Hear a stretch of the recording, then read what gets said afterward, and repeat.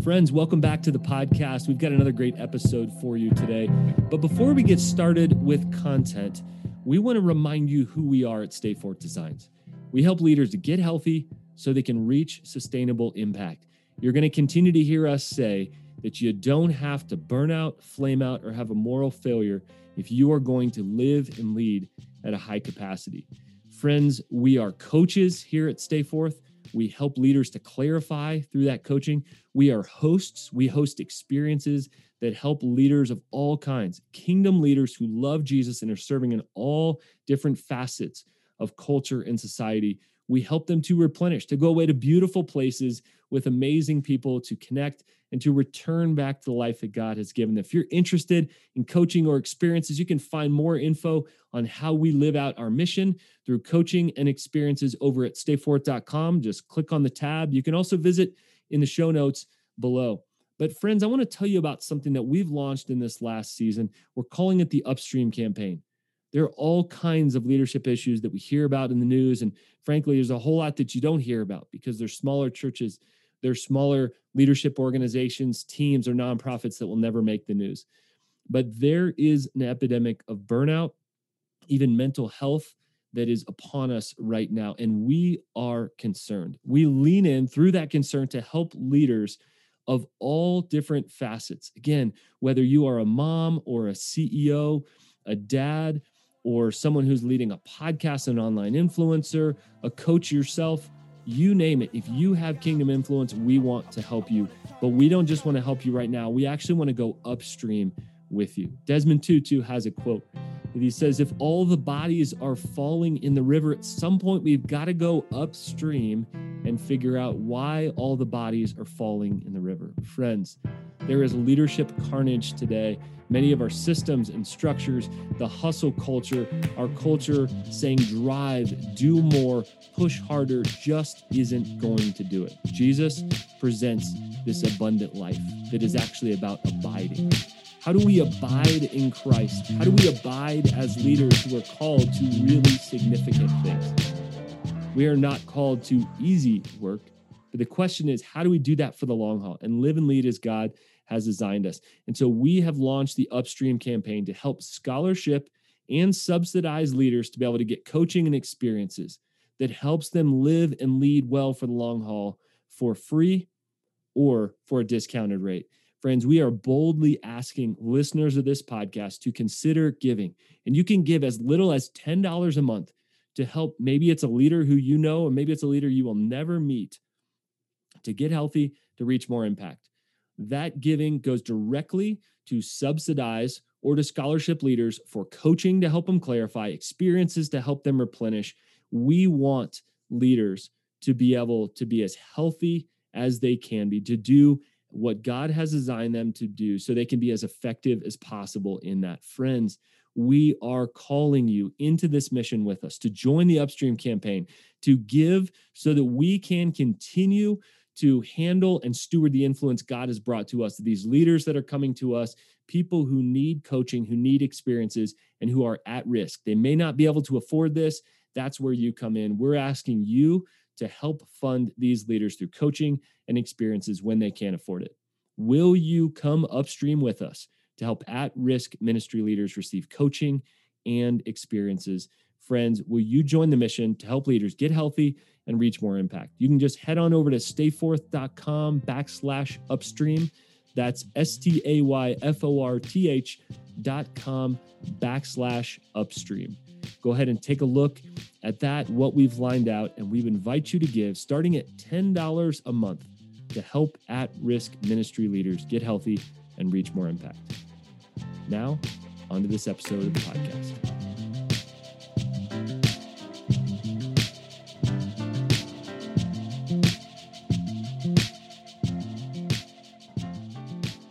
Well, friends, I've got Joel Malm back on the podcast. If I can do a short interview, I may mess this up. Joel, correct me if I'm wrong. You lead adventures all over the world with leaders, and you and I are such similar. I just think the way that we learn, the way that we push people, the way that we grow, and how we appreciate learning as well. Experiential learners. And I always hear you kind of like, we're going to try this. We're going to push the envelope. We're going to take this next step. And sometimes this next step is you're physically climbing peaks with people. Is that a fair intro? Yeah, I guess so. Yeah. You've just explained me. Thank you. I'll take it. I'll take it. Awesome. You're welcome. Worth its weight in gold. We love having you here on the podcast. I mean, author, but more than that, beyond just a thought leader, you're taking risks. You're actually doing your next thing.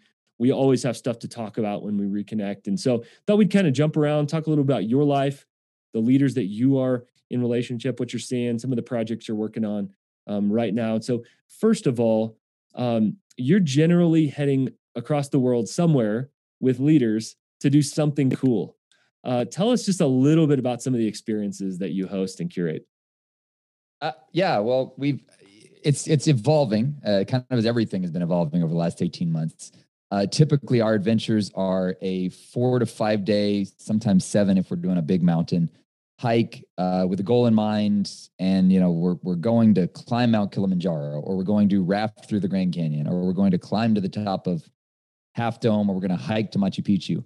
So that's been the typical way we do it. And we've had some pretty prominent authors. Typically, the way we got started was we started taking pretty well-known leaders in the U.S., particularly authors, and instead of them having them go speak to 18,000 in an arena, they speak to 18 over a 4-day period. Really high-touch type conversation stuff. Love that. So we've done some of those, and then a couple. What kind of happened is a couple of those people wrote about our adventures in their books, which consequently brought a flood of people. So what we've been able to do now is build the trips, and I do them based on books that I've written.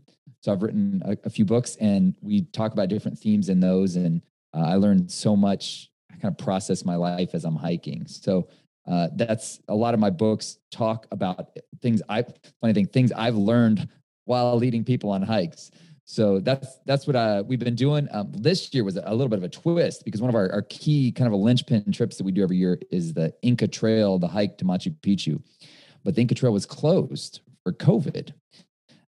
So we had to do this weird hybrid trip, and it turned out real good. It involved planes, trains, rafts, and automobiles. It was, very different than what we typically do. Typically what they do is they drop us off and we hike to Machu Picchu, but we did a very unique trip.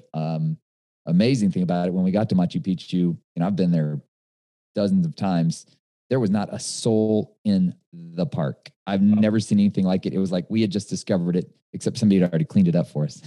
When they discovered it, it was covered with vines. But we walked in, I was like, I felt like they were irritated with me, because I was like, guys, you don't understand. This never happens. Right. I was like, that's COVID. That is the opportunities we've had right now. I think it's scared people away from a lot of the normal things. And the ones who didn't cancel the trip, didn't cancel the thing, get the gold. I've heard that so many different times. I mean, that is like the analogy of risk takers the last few years. There is opportunity like crazy for people who've reinvented, adapted, tweaked, been flexible. And I've heard that in so many different ways, and not just, money or investment, the other side of it, but like most people are canceling the stuff that they did before. I'm curious, Joel, for you, you've had a little bit more time. You have had to, cancel and be flexible with some of the things you normally did. How have you allocated or reallocated your time during the last 18 months? Yeah. So I've had 2 major shifts I've had to make, and I've realized this. One is I've had to figure out what is my greatest reach point. And for me, I've never really thought of myself as a writer. I write out of utility, but I've started to realize that writing has my greatest potential for reaching. I'm also a teaching pastor at a church when I'm in town, and I fill in for pastors that are on sabbatical. I have this weird gig where I fill in for like a month at a time for pastors that are taking a break. And so I do that, but I've realized, I can spend 10 hours preparing a message, or I can spend 10 hours writing 2 chapters in a book. And the longevity of that book, it's going to reach. I get letters from people all over the place, and I'm just like, this is crazy. Yep. I'm sitting here in my office writing things that I've thought through and worked through and learned. And some dude across the world is writing me and saying, this book impacted me. I'm like, that's some mega impact. And, for some people, it may be video. You may realize video or with you, you've got an awesome podcast that's reaching people all over the place. You got to kind of figure out your medium, what it is that works best for you. So I figured that out for me. So no doubt I spend a lot of time preparing messages, but the ultimate goal of every message is I need to get it in a writing format. And so I've become super zealous. There's a biblical word about that. I've got to get it in writing. And so what I'll do sometimes is probably the right word. Scrappy. Yeah. So what I'll do sometimes I hire somebody to actually, what do you call it when they write what you've said? They go listen to my message after it's recorded and write it out. There's a word for that. Well, like scribing? Anyways. Yeah. Scribe it. Yeah. And then I go and clean it up a little bit later, but I want to have all that accessible to me. The second thing I've had to realize is, and this is where I started to realize, is I need to become an active participant in my own survival. Now I've always been about this, right? But COVID showed me that I need to have a place that I can continue doing what I'm called to do on my terms. I don't need to depend on a hotel being open or a park being open. So what I set out to do is I went out and bought 16 acres with my dad, and we're actually building our own retreat center.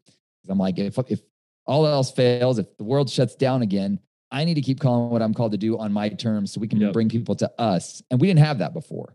The ability to bring people to us. I know you've kind of been doing the same thing, is realizing I need a place that's on my terms that people can come, and whether the world's shut down or not, we're staying open. Yeah. So that's been the two things I've kind of looked at, realizing, you assume it's always going to be this way, but it's not. And we may have another shutdown. I mean, the way things are, who knows what's going to happen. Right. But I got to keep doing what I'm called to do. And I've got to figure out, Nassim Taleb talks about that. He's like, how do you remove the downsides and maximize the upsides? Yep. And so that's what I'm working on.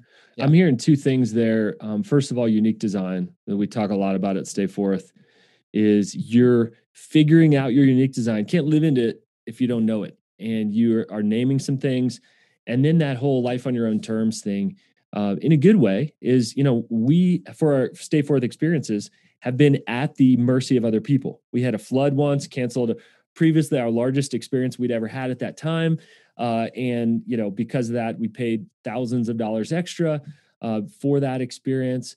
We use Airbnbs, and you never quite know if it's as big or as nice as it is inside, as the pictures say. And so we're trying to eliminate some of the obstacles that have created the anxiety for us and created that, man, obviously you can't bring Machu Picchu to San Antonio area, but what can you do? And what we've found too is, crafting the experience around things that we already know. When you bring leaders to your own spot, it's easier to do the research. And I know Colorado like the back of my hand. And so I can take them to this cool spot, this cliff jumping spot, this hot springs, this pass, this hike, this stream. And to them, that's worth its weight in gold. To me, that's just natural. And I forget that that's valuable. So those are a couple of things I've been learning as well. What that brings up in my mind is this, in writing, they say, always write what you know, because you think everybody knows what you know, but you uniquely know what you know. So don't assume everyone knows what you know. So write what you know, and that will reach people. That fits with that. Colorado. So you're like, I don't need to create something I don't know. I'm going to go with what I know. I'm positioned here strategically. But the curse of knowledge says you forget that, this could be valuable to somebody else, right? I've been podcasting. I don't know, we're over 250 episodes in, and I get somebody, I think without exaggeration, once a week, somebody says, I want to launch a podcast. How'd you do it? And so we then put a podcast boot camp together with me and then Jonathan, shout out. He's our editor. He does all the tech stuff behind the scenes. It's a partnership. And so we did a 1-week boot camp because somebody just physically has tons of questions. And then on Friday, we had questions answered that Monday morning they had, and they had a sort of pathway to do that. You just forget because we've been doing things long enough. We just hit record. And so I wonder, if you're listening to this, what do you already know that is way more valuable than you think? What's already in your head? What do you already do? What's in your thought patterns? What are things you're amazing at? I mean, maybe it's planning vacations. Maybe it's taking time off. Maybe it's, writing. Maybe it's expressing your thoughts. Maybe you're incredible at video content. And so I think that's something for you to pause this episode and actually ask, what do people ask me about? What am I good at and good enough to make other people take their next few steps where they feel stuck or petrified or whatever it is. Man, let's talk a little bit about 2022. At the cusp of new year here, what are a few areas you think leaders are going to have to pay special attention to in 2022? One of the things that I've been learning as I've been working with several churches is that we can't, and this sounds so, if you've been listening to any podcast or anything, this sounds so repetitive, but I think there's something really deep there. You can't assume we're going back to business as normal. We're all kind of holding out, buckled down, thinking, oh, once we get back to X, but I see churches that are literally having to start over, right? I mean, they're just starting over and they've got a whole new flock of people. And I think what this has done, and this is going to sound brutal, okay, but this is the way of nature. This is the way of the world. Come on, bring it. These things come along that winnow out the weak. And listen, we're called to reach out to the weak. The meekness is using your strength to help the weak. But it's that thing we were talking about a minute ago. Fortune favors the bold. We have seen right now who the people we thought we could depend on as leaders, we can't, right? And I heard Horst Schultz, I was at an event recently that he was at, and he said this, he's like, you've got to figure out who's the best and let go of all the rest. And now that sounds brutal, but it's to the benefit of everybody else when you decide, here's who I've got on board that's with me and they're not afraid and we're going to move forward with them. And it may be somebody you totally did not expect. You're like, them? No, them. No, I would not have put them on my team. And yet they've been there standing strong through all this nuttiness. Well, and let's redefine. I mean, Horst Schultz is the head of Ritz-Carlton. So, right. The guy knows a few things about excellence, but even within that, we have to redefine excellence. I've been talking with pretty much all of my coaching clients. Let's say you lost part of your team. You lost part of your congregation. You lost part of, your operating team at your business.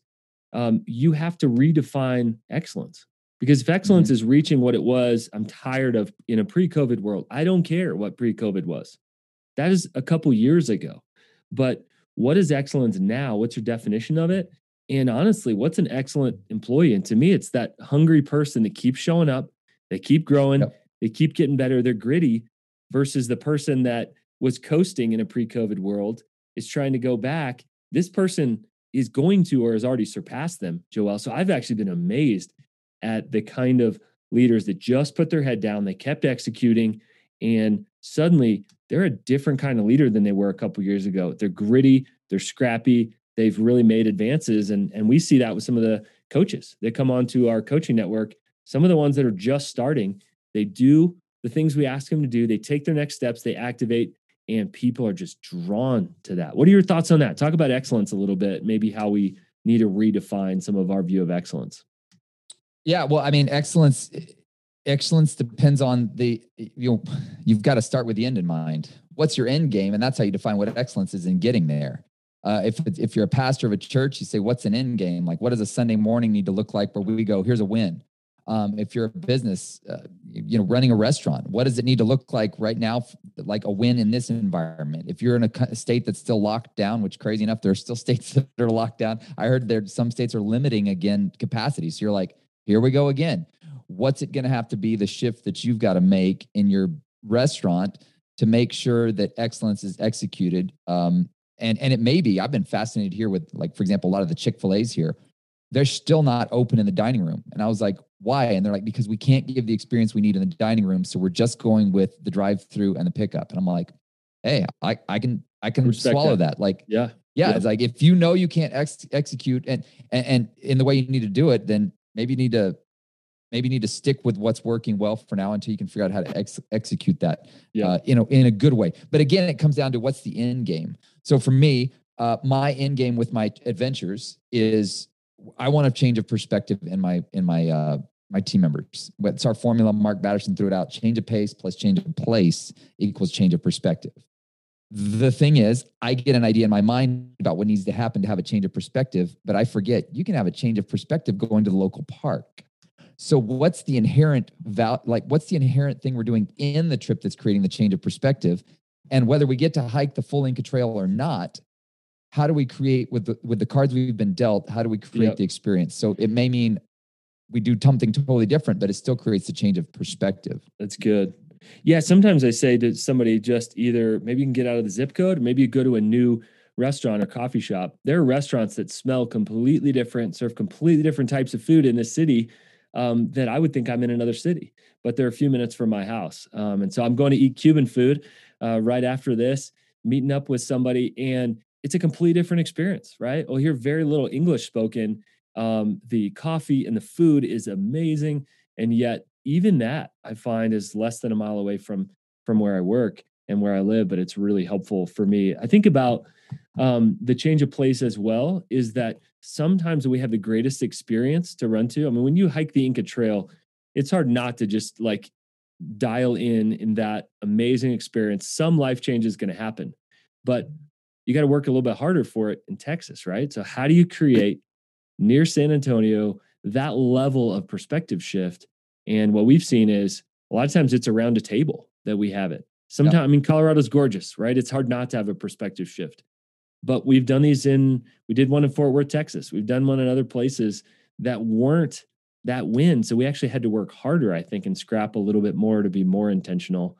And perhaps we sometimes over rely on the experience and under rely on the process, the preparation, the questions, even the relational connection there. Yeah. I mean, that's one thing I've been learning is I forget, because, naturally the people that come on my trips are people who are looking for the epic experience, Kilimanjaro, right? Yeah. Yeah. I mean, who's going to sign up to do that except somebody who's got the guts to do it, right? But I realized there are a lot of people in my church who, to go to our local park here where there's a giant granite mountain called Enchanted Rock, that's a stretch. So what what God has been doing for me, I feel, is expanding my horizons to say, it doesn't have, not everybody's going to be able to climb, to Machu Picchu or Mount Kilimanjaro or have the money to raft the Grand Canyon. But everybody needs a change of perspective from time to time. So I'm reaching a new group of people where I'm saying, yeah, it's not my ideal. I would love to be, hiking a 14,000 footer, but right now all I've got is a 2,000 footer here. But that's enough for a lot of people because what they're used to is a cubicle. Yep. Right. So to get them out of their cubicle is going to be a massive thing. I mean, to get them out of their town and their pattern is a thing. Yep. So it's been cool how the Lord has kind of been forcing me to open up to a new group of people that it's not that I haven't felt called to them. It's just that hasn't been who I've been focused on reaching. So yeah, I've been kind of forced into it, but I like it. And one more thought on a perspective shift. I think the busier the world gets, the least utilized tool that we've got is solitude.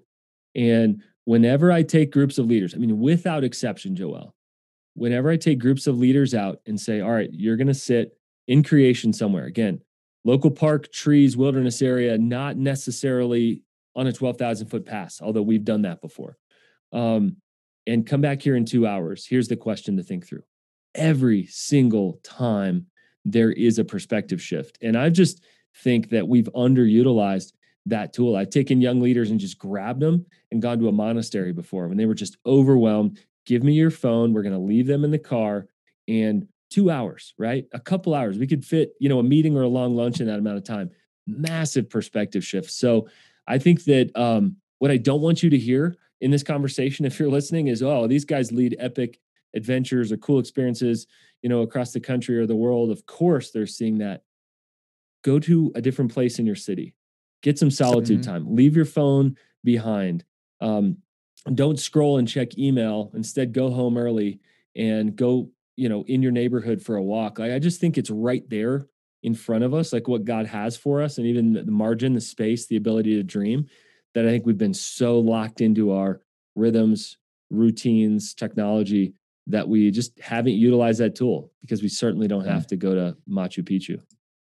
A couple of weeks ago, I was invited to speak at a church, and I was super early, and I noticed right next door to it was a Syrian Orthodox church. And I'm like, what the heck is Syrian Orthodox? I went in and I sat in this service, and it was so foreign to me, but man, it piqued something in me. And now I'm like tearing through books on the Syrian Orthodox Church. I'm learning about this whole other part of Christianity that I didn't know anything about, but it's a huge deal. And that's cool. They were the major evangelizers of the East, the Syriac Orthodox. And I'm like, oh, we think we're the first people to get this. This has been going on for centuries. Yep. But it piqued something in me. You don't know what you don't know. Yeah. And just the willingness to step into that church and see this holy foreign. And then, and then I'm going to the church where I'm speaking, where there's rock and roll music and lights and smoke and stuff. I'm like, it's just wild. It was quite a shift. Sure.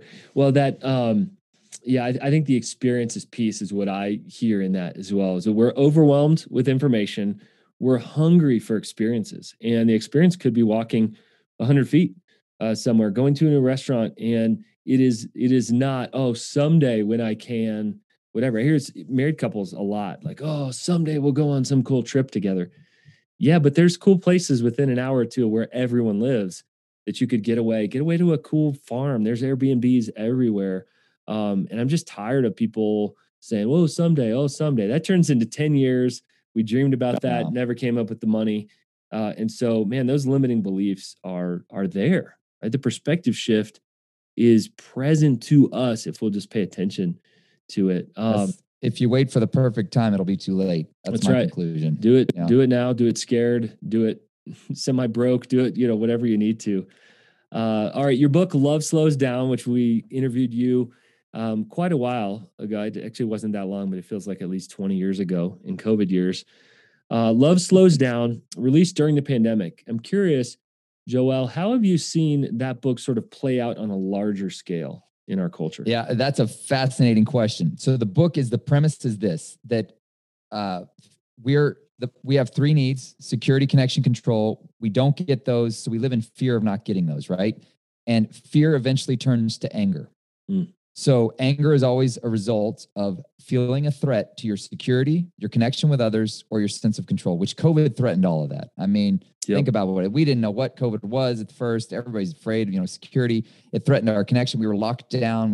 For connection, people that are driven a lot by connection, that's just the end of the world to them. Like, I got to see my friends. And for control, that's my corner that I'm sensitive to. Man, you got government regulations. I hate government regulations. And I'm like, what is the world coming to? So there's this threat, right?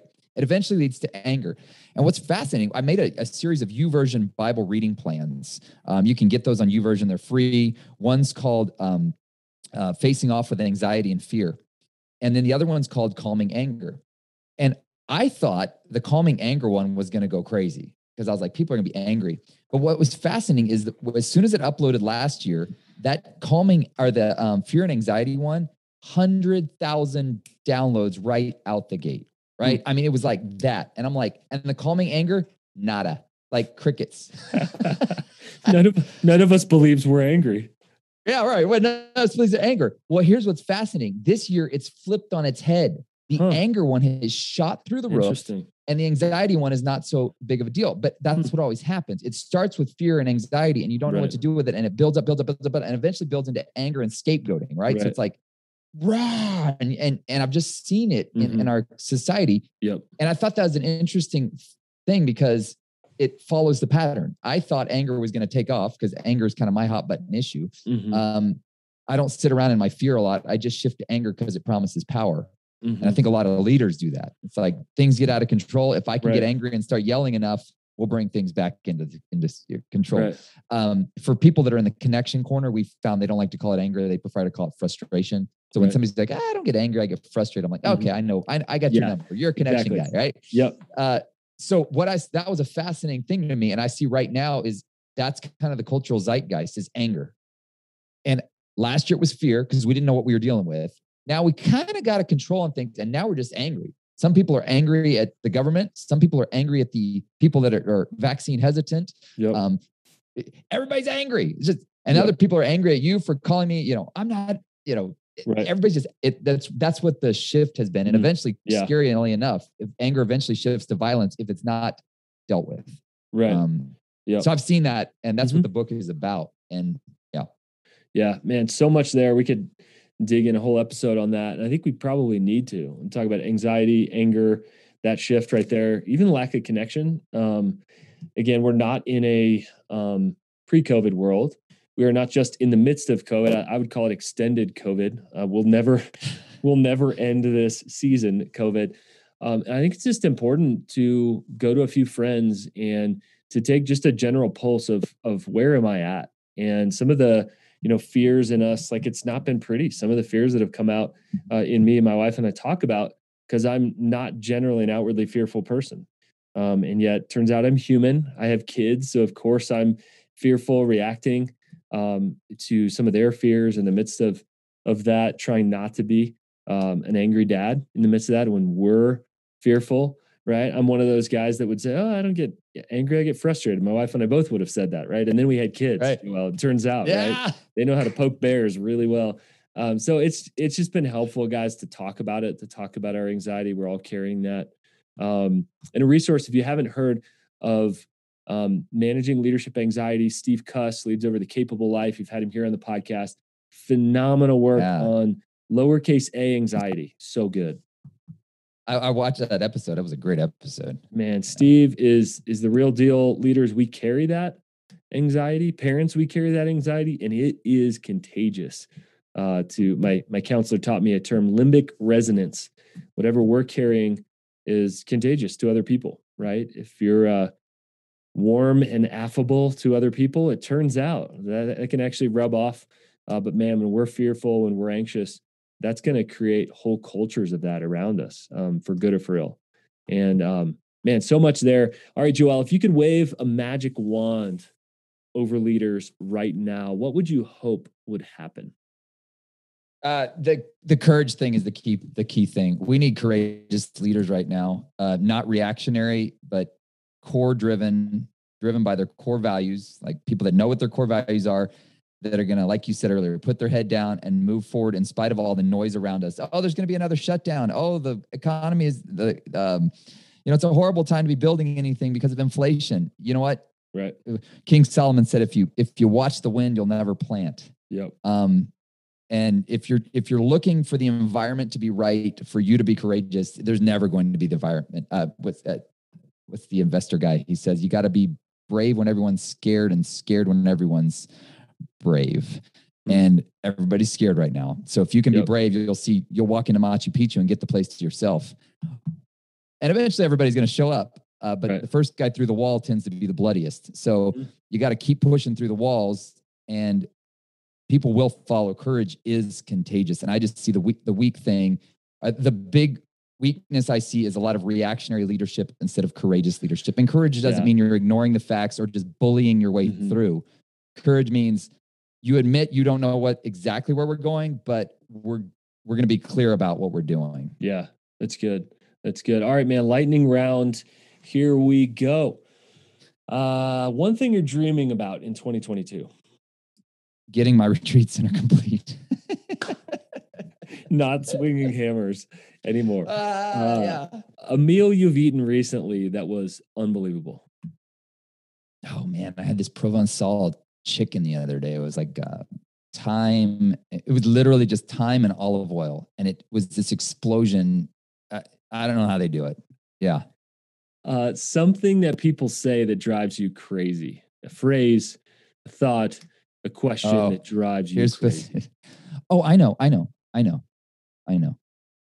I try and get my daughter to stop saying that. It's like a 4-year-old says, "Hey, 2 + 2 = 4." I know. I'm like, well, maybe you don't know. Like, I don't like people saying I know. I like people saying, "Oh yeah, I've heard that before."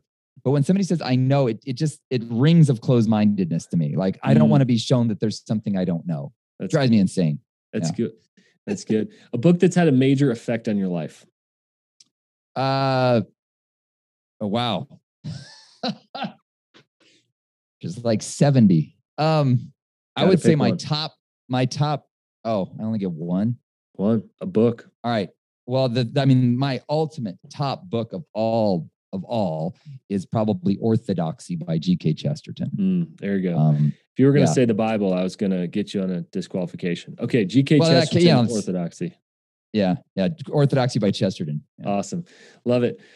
2 of your favorite movies. Let's go. 1 serious, 1 funny. My 2 favorite movies. My favorite movie of all time is The Mission. Robert De Niro. And that movie, my wife, anytime I'm watching it, my wife is like, "Oh my gosh, that is so dark. Why are you watching that movie?" It is dark. Yes. The Mission. And then my second favorite movie is The Big Year with Owen Wilson, Jack Black, and Steve Martin. A powerful, powerful message about priorities and values. And it's couched in such a masterful way. It's about birders. The movie's about birders. Who you think like, but watch it. It's actually free right now. I noticed it's free on Amazon Prime right now. So I don't know how long it'll be free by the time this airs, but yeah, big year. There you go. All right. A habit in your life that's bearing a bunch of fruit right now. Getting up and writing, even when I don't feel like it. Awesome. And the last thing, last but certainly not least, is you walk into a dark alley, and standing in that alley is Dwayne "The Rock" Johnson. And you have to defeat this beast of a man. Yeah, I would probably use negotiation at first. And if not, I would just go all gangly as I could. No holds barred. Negotiation. You are the first person, and I've asked many this, to start with the negotiation piece. I believe in you, Joel. I think you actually could bend his mind in that. He seems like a nice guy, so I feel like he'd make some kind of compromise there.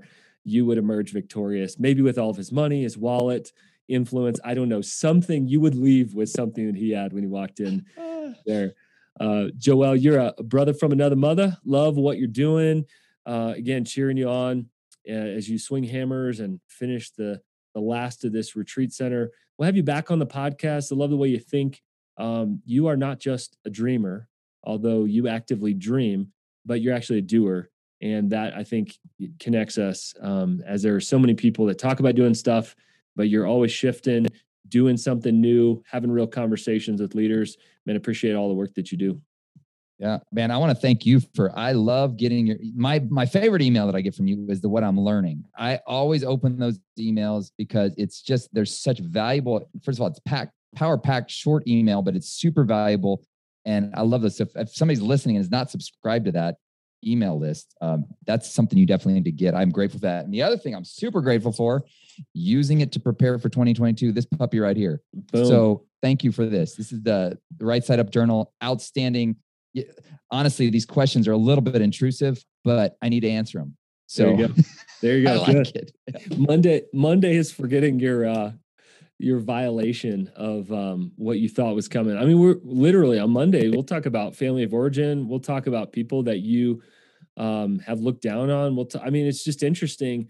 And it's long enough, Joel, that even with me curating it, I'll forget what's coming the next week. And it hits me again, and I'll have a slightly different answer. Kind of like reading the same scripture a few months apart. You'll have a completely different set of thinking. So I actually don't think that I think we could stay on the exact same version of it and be fine. I think I could go back to version 1 and continue to answer that. But man, I just have not seen good goal setting. And when somebody is struggling to know how do I actually live out my annual goals, I will say, go to the beginning of this journal. I will send you one for free if you can't afford $20. Get to the beginning of this journal, break it down into quarters, break it down into months, and then weeks, and then just daily. What do you need to do every single day? It sounds like writing is one of those disciplines for you to get you where you want to go. And I just think in this culture of fear, the culture of anxiety, it is begging us to just take our hands off the wheel, just quit for a while, just do your next right thing. Put social media away, stop paying attention to what everybody else is doing on the externals of their life. Just take your next right steps. And thanks for the compliment on the email. I honestly have set out to write an email people actually want to open. And I love hearing people say, hey, thanks for that, because I'm already learning. And I feel like I'm learning more than I can actually take in each month. And am graced to be able to talk to amazing folks like you here on the podcast and have conversations. So I just want to share it. So if you're interested in that and you're listening, just shoot an email to hello@stayforth.com and we will get you connected to the Changemakers email every other week. Here's what I'm learning. Here's what I'm doing. Keep up the great work, my man. Cannot wait to come down to your retreat center. Maybe we'll come hang out sometime. Yes. Thanks a bunch, man.